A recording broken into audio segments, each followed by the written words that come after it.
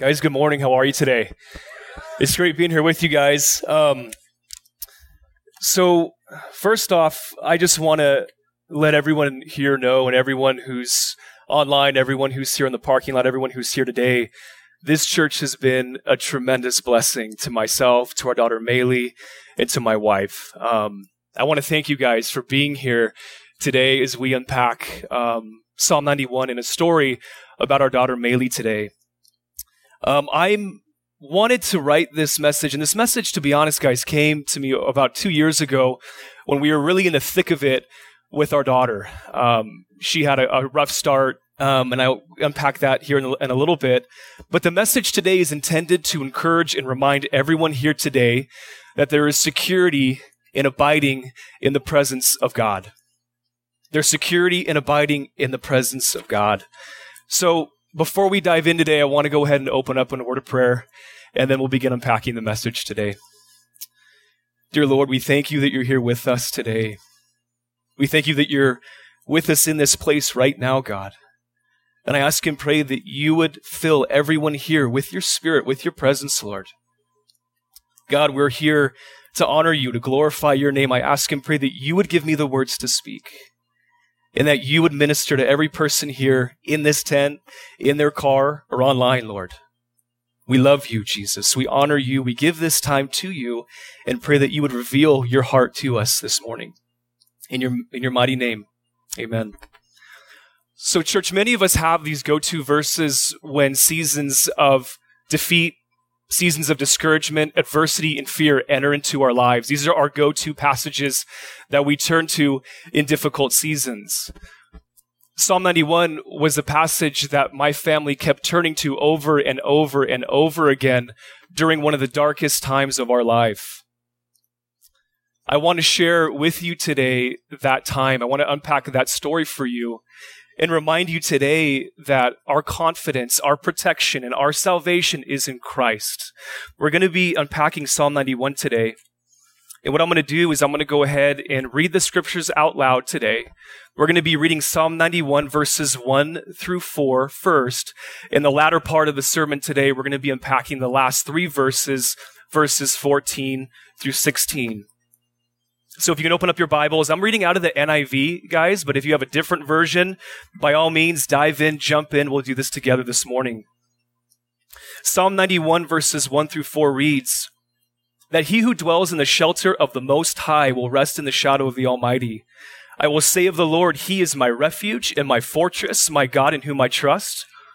Surely he will save you from the fowler's snare and from the deadly pestilence. He will cover you with his feathers, and under his wings you will find refuge. His faithfulness will be your shield and rampart."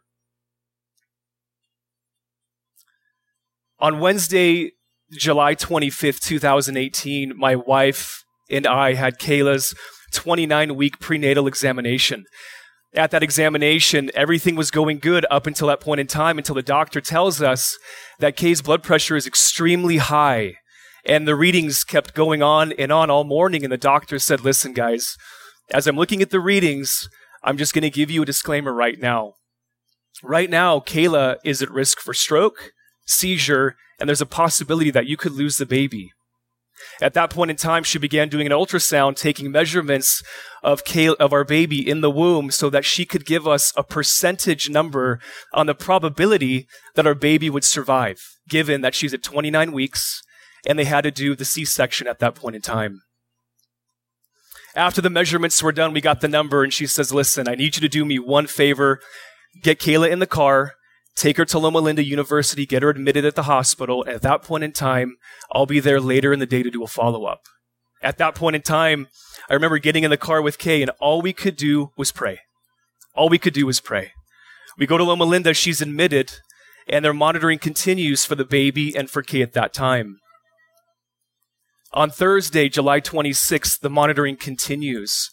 Kay's doctor comes and reminds us that the blood pressure is not going down, and if the blood pressure hits this threshold point of a 160 over 200, that what would have to happen is they would have to do the C-section that same day. Then monitoring continued, and Kay and I opened up to Psalm 91. This was our go-to scripture. This is our go-to verse in the darkest of seasons. As we open up the word, we remember the promises of God in Psalm 91. Friday, July 27, 2018, Kayla hits the number that morning at 29 weeks pregnant. Kay's doctor comes in after her clinic and says, listen, guys, this evening, we're going to get the whole team prepared. Her team and the lead doctor of the NICU, the baby ICU at Loma Linda, is going to get together and they're going to prepare for the C-section that evening. Once again, we opened up to Psalm 91 and we just did everything that we could to hold on to the promises of God because that's all we had at that time. Church, I know that not just for us, but fear can become extremely crippling. Fear can become extremely crippling. Maybe you've experienced this. Maybe you're going through it right now, or you will go through it in the future. But God's word provides us with the strength that we need as believers in Christ to press in, to press on, and to trust in Him in all things. Psalm 91 verse 1 reads that he who dwells in the shelter of the Most High rests in the shadow of the Almighty. Church, there's such good news for every single person here today. Because if our confidence is in Christ, we are secure. And if we're secure in Christ, the burden is no longer ours to bear. Shifting back to the timeline, I remember the head doctor of the baby ICU comes in and talks to Kay and I about what to expect. She says, listen, guys, the best case scenario is that the baby will come at 29 weeks, will deliver. The best case scenario is the baby's going to live here for 3 months. Worst case scenario is that the baby's going to suffer from bleeding in the brain, blindness, heart complications, respiratory issues, and the potential for death. At 10 p.m., the nursing team comes in and gets Kay comfortable and wheels our unborn child and Kayla back into the OR. I follow, but I have to stop at the double doors as they prepare for the surgery. I remember pacing back and forth, pleading and praying to God that He would protect our child and that He would protect Kay as she's going in for this procedure. I remember Tracy Doden had texted me earlier that week and she says, Garrett, remember these words. Remember this. Kayla and your child are His before they're yours. And I remember that. I remember those words burn into my brain as I'm just trying to do everything I can to trust in God. I remember that reassuring word. I remember after that point in time, I remember walking, continuing to pace, and God assured me. He told me that it was going to be okay. We were going to make it out of this thing together. As I remember pacing in the hallway, I see a group of doctors and physicians following Kay's doctor into the room, probably about 6 to 8 people. I remember a separate group following in, the head of the ICU following that doctor in. And I remember just wide-eyed and saying to the head doctor, Doctor, there's a lot of people going in that room today. And she says, Garrett, it's going to be okay. The smaller the baby, the bigger the team. Maylee was delivered in 12 minutes via C-section, and they got her stabilized, and she weighed a whopping 2 pounds and 9 ounces. I remember later that Friday night, what had happened. I remember my mother and I head to the room to go see Maylee. And I remember heading to the nursing station. It's around 11:30, and this guy comes barreling in through these locked double doors. And I'm like, this must be the chief of like the whole entire hospital. It was Pastor Rod. Pastor Rod had landed at the airport in Ontario at 10:30 p.m. He got word of what had happened, hopped in his Tundra, took off, and like 007, man, he made it all the way up, and he saw us, and he says, guys, I made it at just the right time. And I said, Pastor Rod, we're going to go see her for the first time. Can you come with us so we can pray over our daughter? The 3 of us go in, we see Maylee hooked up to IVs, oxygen, all of her meds, and she's in this little, we call it her little clear house. It's an isolate to help keep her body heat regulated because she has no body fat on her. I remember we say a prayer, and before that happens, I remember Maylee's breathing was really shallow and erratic and sharp, and it looked pretty disconcerting. I remember the RT, the respiratory therapist, comes over and helps Maylee. We exit, and I return back to the hospital room where Kay's at. I remember Kay and I slept maybe 1 or 2 hours. The next morning on Saturday, this is the 28th of July, we head over for the first time together to see our baby girl. Kay and I check in at the nurse's station. We haven't slept. We're not eating. We're a disaster. And I remember the nurse looks at us and says, guys, listen, I need to give you a disclaimer here. There's going to be good days here, and there's going to be bad days. And there's going to be everything in between. This is going to be a roller coaster ride. We're here to support you through it, but we need to give you that disclaimer. I remember we walk in, and we didn't realize the night before they had to intubate Maylee. They had to put a breathing tube down her throat into her lungs and have her hooked to a ventilator because her oxygen levels were dropping, and she just wasn't holding enough air to supply oxygen to her brain and to her body. I remember the respiratory therapist told us, she goes, good news. What we're going to do right now is we're going to remove the breathing tube. And it's a quick procedure. You guys can be in the space at the same time. We're going to remove the breathing tube, and we feel like she's strong enough to breathe on her own at this point. We step back. The breathing tube's removed. Maylee's oxygen levels start dropping and dropping and dropping, and she's bottomed out. We're watching this whole thing unfold. And I remember the respiratory therapist, I couldn't see our daughter, but I was watching the face of the respiratory therapist to see what reaction did she have. I can't see our baby, but the monitors are screaming. I can see the face of the respiratory therapist, and then she looks panicked. She grabs the mask in the bag and begins putting it on Maylee to try to pump air into her lungs. Nothing's happening. And all of a sudden, she calls for what's called the crash team. It's a group of 8 to 12 respiratory therapists, baby doctors, I call them, nurses. They come running into the room, and as they're running into the room, I remember they're working on her, the best of the best at Loma Linda, and nothing's happening. Minutes have gone by, and every second is crucial. I remember looking at the ground with tears in my eyes, praying this prayer, Jesus, please don't take our daughter. Jesus, please do something. I remember at this point in time, I can remember more time goes by and more time goes by. And at this time, we're probably 2 to 3 minutes. It doesn't seem like that long, but it's an eternity when you're in that moment. And as I look up the third time, I see a woman enter in to the room. She assesses the situation. She looks at what's happening, and she introduces herself to the team. She grabs a suction, puts it down into Maylee's throat, clears a blockage, and Maylee's oxygen levels begin going back up. I remember we're asked to exit the room as they get Maylee stabilized. Kay and I are a wreck. We go back to the hospital room. And I remember we can't even speak. We're trying to unpack what happened at that moment in time. And I remember talking to Kay through this as we start a little bit of a dialogue, and all of a sudden we hear a knock at the door, and it's the new nurse at Nurse Change. Her name was Nurse Agnes. Agnes comes in, big, beautiful smile, walks in, and she says, hey guys, how are you doing? How's the baby doing? She had no idea what had happened. We're on a separate ward, separate area for Kay's C-section recovery there. And we start weeping. We come undone. We can't hold it together. And Agnes says, it's okay. It's okay. And she's caring for Kay's surgical site. And I remember as she's doing this, she goes, listen, I have a question for you guys. Are you people of faith? And we said, we're born again Christians. And she says, can I share something with you?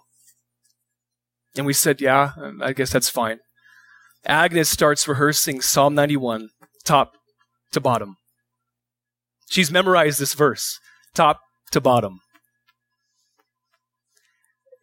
And as this happens, at the very end of this, Agnes says this, guys, and this is a word for the church this morning. She says, guys, listen to me now. She says, God never promised that it would be easy, but he always promised that he would be with us. God never promised that it would be easy, but he did promise that he would always be with us. And then she let out a big old hallelujah. It shook the room. I kind of got scared. Guys, the days that we're living in are extremely heavy right now. And perhaps some of you are in similar seasons as this. The good news is the promise of Psalm 91 are the same today for those who seek security in Christ. Psalm 91 verse 2 through 4 reads, I will say of the Lord, he is my refuge, my fortress, my God in whom I trust. Surely he will save you from the fowler's snare and from the deadly pestilence. He will cover you with his feathers, and under his wings you will find refuge. His faithfulness will be your shield and your rampart. Church, our God is a God that protects us in every season of life. This passage in Psalm 91 assures us that God is our defensive boundary, This means that he covers us on all sides at all times. So how do we respond to this morning? What do we do? What does our part look like? Our job, we're responsible for one thing. We run to Jesus. He is our refuge, and we surrender to him because he is for us this morning. He's for us always. Life at the baby ICU, it's called the NICU. Kay and I had the nickname, we called it the war bunker. It took some getting used to. We missed you guys. We missed this church. We missed our friends, our family, our coworkers, Hope City Outreach, the homeless. It was hard, but every text message, every email, every call that we got encouraged us. And we thank you guys for that. We haven't had a chance to do that. And today we're doing it. We're doing it right now. We met so many parents at the baby ICU. Many of them were there for the same reasons as us. The baby had to get big enough and strong enough to be discharged to come home. We befriended a sweet family. They had given birth to twins at about 27 weeks. Extremely premature. Shortly after this happened, one of the twins had passed away. And shortly after that, the second twin would go to be with the Lord as well. During this time period, I remember Maylee had back-to-back awful days. Blood transfusions, additional crashes. It was extremely hard. I remember one evening driving home from the NICU, I had texted Carl Petit, he's a brother here, and I remember texting Carl and saying, Carl, this is tough. This is hard. I'm struggling with this, Carl. He gave such a good word of encouragement. But I remember I drove separately home from the NICU that evening. I remember driving home thinking about the parents at the baby ICU, thinking about Maylee. I remember thinking about the heartache of the parents of the twins having to say goodbye to both of their babies. I came undone. I began weeping in my truck, and I began questioning the will of God. And I remember this, church. I remember in my truck driving home saying, Lord, we feel isolated, we feel alone, and we feel forgotten. We feel forgotten. And right when I was done saying that out loud, verbalizing that, God followed that up. And I remember what God said and spoken to my heart. And he says, son, I know exactly how you feel. I went to the cross for you. I went to the cross for you. Church, there's a unique intimacy that's established with the Lord in the midst of our sufferings. And Christ reminds us that we can call upon his name because he is our salvation. Christ is our salvation. And as we get to the end of the psalm, this is Psalm 91, verse 14 through 16. Psalm 91, verse 14 through 16. Guys, listen to the words in this psalm. Because he has set his love upon me, therefore I will deliver him. I will set him on high because he has known my name. You will call upon me, and I will answer him. I will be with him in trouble. I will deliver him and honor him. With long life I will satisfy him and show him my salvation. To those here today that have given your life to Christ, Psalm 91 is a promise and a guarantee that Christ is your salvation. For those who have yet to take that step, let Christ be your confidence. Let him be your protection. Let him be your salvation. And find security in him. Jesus, the Son of God, entered into the world that he created, went and died upon a cross for your sin and for my sin, rose from the grave on the third day, went and ascended to be with his heavenly Father, and he loves you that much. So what do we do in response to this morning? Romans 10 verse 9 says that if you confess with your mouth the Lord Jesus and believe in your heart that God has raised him from the dead, you will be saved. And this free gift is available to everyone today. Maylee was discharged from Loma Linda Hospital in October of 2018. She's strong, she's healthy, and she's a testament to the goodness and the faithfulness of God. Thank you, guys. My prayer today for everyone is that Maylee's story points you to Jesus. That's it. My prayer is that Maylee's story points you to Jesus and reminds each of us through Psalm 91 that we can find our confidence, we find our protection, we find our salvation in Christ Jesus. He is our security. I'm going to close in a word of prayer, and then we'll have the band come back up. Lord Jesus, we thank you for this morning. God, we thank you that we can run to you. You are our refuge. You are our hope. You are our confidence. You are our protection. You are our salvation, Lord. And God, I know, as Taps had said earlier, Lord, there are people right now that are in the thick of it. And God, we know that you are here with us in the midst of this season. Jesus, we ask and pray that you would continue to give us the encouragement that we need every day. God, we look at our sons, we look at our daughters, we look at our families, we look at the people around us, Lord, and we are reminded of your faithfulness and your goodness and your grace and your mercy. Jesus, we honor you. We praise your mighty name. Amen.